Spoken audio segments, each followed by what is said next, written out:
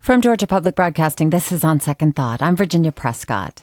The challenge of finding the right balance of independence and attentive care for long-term senior living can be agonizing for families. And when it comes to private pay senior care, expensive. The Atlanta Journal-Constitution investigative reporter Carrie Teagarden has spent a year looking for what you won't see on tours of more than 500 private pay senior care facilities in Georgia. Her investigation found hundreds of safety violations, incidences of physical abuse, and assaults to dignity that often go unreported. Carrie Teagarden joins me in the studio today to walk us through the AJC series. It's called Unprotected: Broken Promises in Georgia's Senior Care Industry. Carrie, what a mountain of work you've done here. Oh, yes. We spent a lot of time with a lot of documents and a lot of conversations. So looking through those court records, police reports, inspection documents, speaking with family members and experts, this is a multi-part report, of course, but how would you summarize most of what you've learned? I feel like these are beautiful facilities that have popped up everywhere. They have gorgeous lobbies. They're very expensive. And the assumption is that the care would match the appearance. And what we found is that's too often not the case. Yeah. In fact, the marketing materials, the gap between the marketing materials and what's actually going on. The first series and the first article in the series rather focuses on one particularly egregious example of that gap at Sunrise. This is a facility in East Cobb. Tell us about what happened when one resident, Adam Bennett, was promised and what actually happened. Adam Bennett was a World War II veteran in his 90s. He had moved into Sunrise because it was right around the corner from his daughter's house. She was looking for a great facility for him. He had been really happy in independent living and other facilities in Atlanta, but he'd just gotten pretty frail. But this is a place that cost over $6,000 a month, and they assured his daughter that they could meet his needs.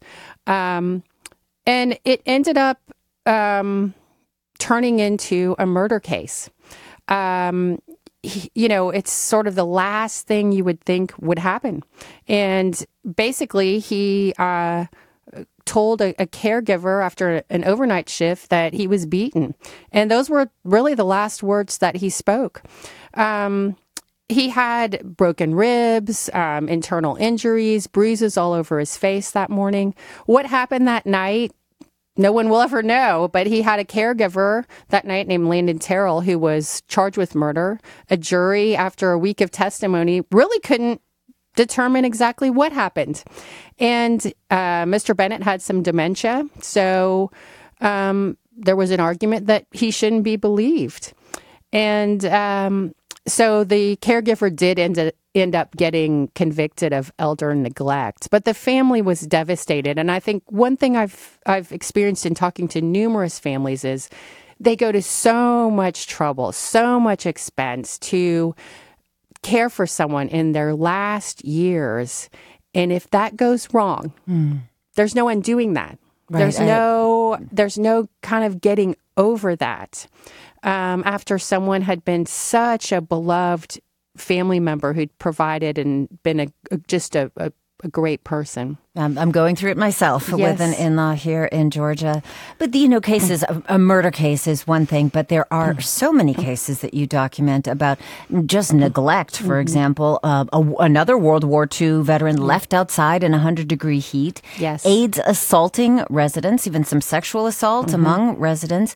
A woman whose broken hip was unattended for 9 days. Were these reported when they happened? Well, some were, some weren't. I mean, that was a big, the whole issue of things not being reported and then, Georgians being able to find out about them even when they are is a big part of what we're looking at in our report, because it's very hard to find out real factual information about all these facilities around the state that are inspected, but to try to find information is very difficult. And then the fact that complete information isn't there. We found it's very common for facilities not to report incidents that they're required to report. And we have a story today about how prosecutors who specialize in elder abuse are very concerned across the state that they're not being told about the cases that they want to know about. Well, and for them, that concern is, okay, there's still people working in the industry who perhaps should not be. Right. Well, the Department of Community Health is in charge of licensing and inspecting the state's senior care facilities. But as you said, you found that many of these violations missing, they're outdated often, and prosecutors can't get their hands on reports. How does Georgia's DCH compare to similar oversight departments across the country? Well, in terms of transparency, not well. Many other states have much better websites. And in fact, we at the Atlanta Journal-Constitution spent months creating a website that we just opened up for consumers this week to give them this kind of information because the state wasn't doing it. But in other states, for example, they'll tell you about complaints even if they weren't substantiated. So you could find out, hey, there were 10 complaints about XYZ. Even if, and they'll say, look, we went and inspected this and here's what we looked at and didn't find it. In Georgia, you'll see we went and inspected complaint number, blah, blah, blah, with no information about what it was about. So you're kind of left wondering, well, what was that? And was there anything to it? Carrie Teagarden is my guest. She's an investigative reporter at the Atlanta Journal-Constitution, and we're talking about her series that she's been working on assisted living homes in Georgia, revealing a, let's say, somber state of affairs for senior care. And let's just also point out that the AJC did build this online database where people can go and look at the places that they're concerned about, maybe that they're looking at, considering, yes, maybe where someone lives. But upwards of 3,700 separate violations that you and your team comb through. But is this universal, or are there some facilities that are more egregious than others? Oh, definitely. And I think this is why we wanted to do the website, is we wanted to give some people some guidance to help them sort the good from the bad, right? Because the marketing materials are just make every facility sound like a country club.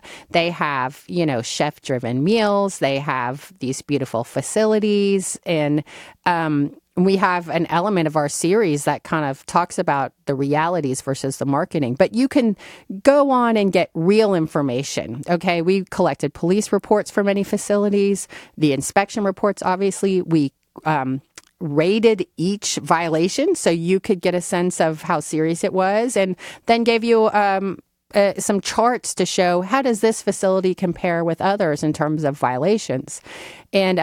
And this is for across the entire state of Georgia. Every assisted living facility and large personal care home, 25 beds and more. And these are the places that are private pay. They tend to be about $3,000 to $8,000 a month. So it's significant expense. And we're seen as like the ultimate solution. Nobody wants to put their parent in a nursing home. Mm-hmm. And this is seen as like the really nice place. And I think what we wanted to expose is in too many cases, they're not living up to the hype. Right. This past Sunday's reporting took a pretty deep dive into neglect in senior homes. While the AJC did find more than 600 cases that it deemed as neglect, you said they rated them. Department of Community Health cited only 4. Now, why are these numbers so different? It's weird in Georgia. They don't really use the word neglect. They will have rules that we determined were neglect. They will sometimes cite people for abuse, which is defined, but it's kind of a missing thing in our definitions in Georgia. There are a long list of rules that people have to comply with, and many of them are not all that stringent. For example, staffing, okay? In Georgia, you only have to have one frontline staff member caring for people for every 15 residents during the day and every 25 residents at night. I mean, imagine if you're a caregiver with very little training, trying to deal with 25 people overnight and people start having issues, the situations that people find themselves in, again, as with very little training, I can't imagine it myself. And it's very low-wage jobs, $10 to $12 an hour. Right. And so understaffing is a huge problem, not having trained staff. What have the facilities said in response to this series and other complaints? The industry really was a little hard to get information out of, and so was the state for this series. It's an industry that hasn't had a lot of scrutiny, but I think they feel like they're serving an important need, and that's true. Consumer advocates in Georgia fought for years to get the designation of assisted living, which allowed a little bit higher level of care than what we'd had before, which was personal care homes. And this was seen as a way for people to age in place in a residential environment, okay? The kind of setting that we all would sort of prefer over a medical institutional model, which is more like what nursing homes are. And I think the concern is that people are living longer and they're very frail. And this is not a medical model. So it's a place where people are supposed to get, showers, meals, help getting dressed. But there aren't nurses and doctors running around, checking on people. And so I think it's true that it's a needed industry. But I think what we found is it's not delivering the care that people would expect, especially given the price tag with it. And that your desire is to give people a very comfortable experience in their older years when they're frail. Despite the saltwater pools and other amenities that are advertised in these places. If you can't tell, I'm on this beat right now. Well, okay, so Money's report also touched on abuse between residents, including allegations of physical and sexual violence. Now, how do you track this, especially given so many residents with memory issues? Yes. And, you don't want to blame the residents for this kind of thing. It's just, it's part of dementia. But what we found is that the experts in this will tell you it's the responsibility of the facility to staff adequately so that they can protect residents from each other. We found in inspection reports, residents sleeping in each other's beds. They just go into each room and see that. I mean, there's a case of a hospice worker who was so upset about her patient being abused that they had to take extreme measures because they felt like the facility wasn't doing its part to protect the resident. And so it's complex. And we found that even though the training is very minimal, it's very commonplace, even with people dealing with folks with dementia, are not getting even that very minimal required on-the-job training. Right. So imagine being put in that situation of trying to handle someone with dementia. It's a very, very hard job. Very hard job for very little pay. Right. Well, okay, so this is a pretty heavy topic, and there are some tragic and very difficult stories in here, I do want to note. How has this reporting been for you personally? We've just got a minute to go. I think, I've written about a lot of tough topics over the years. I feel like the sad part is just the helplessness of many of these people. We wrote about a woman with dementia who the allegation is a care aide burned her with cigarettes all over her body. Things like that you just think someone is so vulnerable, sometimes unable to speak, won't be believed. They're some of the most vulnerable people I've written about. And that's what I think gets to you. Yeah, I'm sure you've heard from a lot of people that are struggling with the same thing, finding the right place. The outpouring from our readers has been huge, and we hope people will continue to contact us. And also folks who've worked in the facilities, we would love to hear from you as well. Carrie Teagarden, thank you for your time. Thank you. Carrie Teagarden, investigative reporter for the Atlanta Journal-Constitution. The Unprotected series on assisted living facilities in Georgia is available on their website, as is that database where you can look up a facility either that you're considering or that somebody that you know and love might be there. It's going to be continuing to roll out through the rest of the year. Well, you can join the conversation on our website. What are you experiencing? And also stay with us. We're going to get a whole new dimension of NPR series on aging this week. A reporter, Ina Jaffe, on new approaches to retirement. Stay with us.